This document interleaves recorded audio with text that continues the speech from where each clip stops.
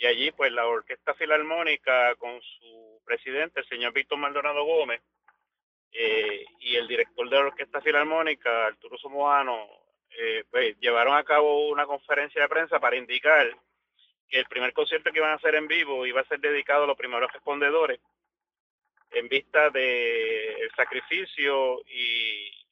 la entrega que tuvieron durante el proceso para la estabilización del COVID-19 aquí en Puerto Rico,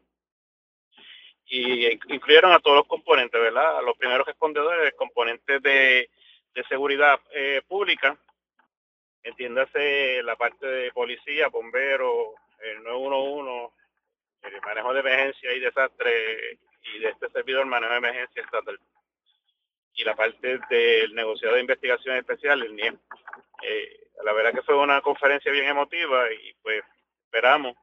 de esa manera poder eh, tratar de agradecer, ¿verdad?, a todos los primeros respondedores que pusieron su vida para la salud del pueblo. ¿No le dieron la fecha? La fecha es este domingo. Hay dos funciones, una a las 2 de la tarde y otra a las 6 de la tarde. Sí les recuerdo a los primeros respondedores en tiendas de emergencias médicas y demás del componente de seguridad pública que a través de sus agencias y de sus comisionados se van a estar comunicando para hacer entrega de las taquillas, de los boletos, para que puedan asistir y tengan los boletos en mano para que se puedan disfrutar de este espectacular concierto.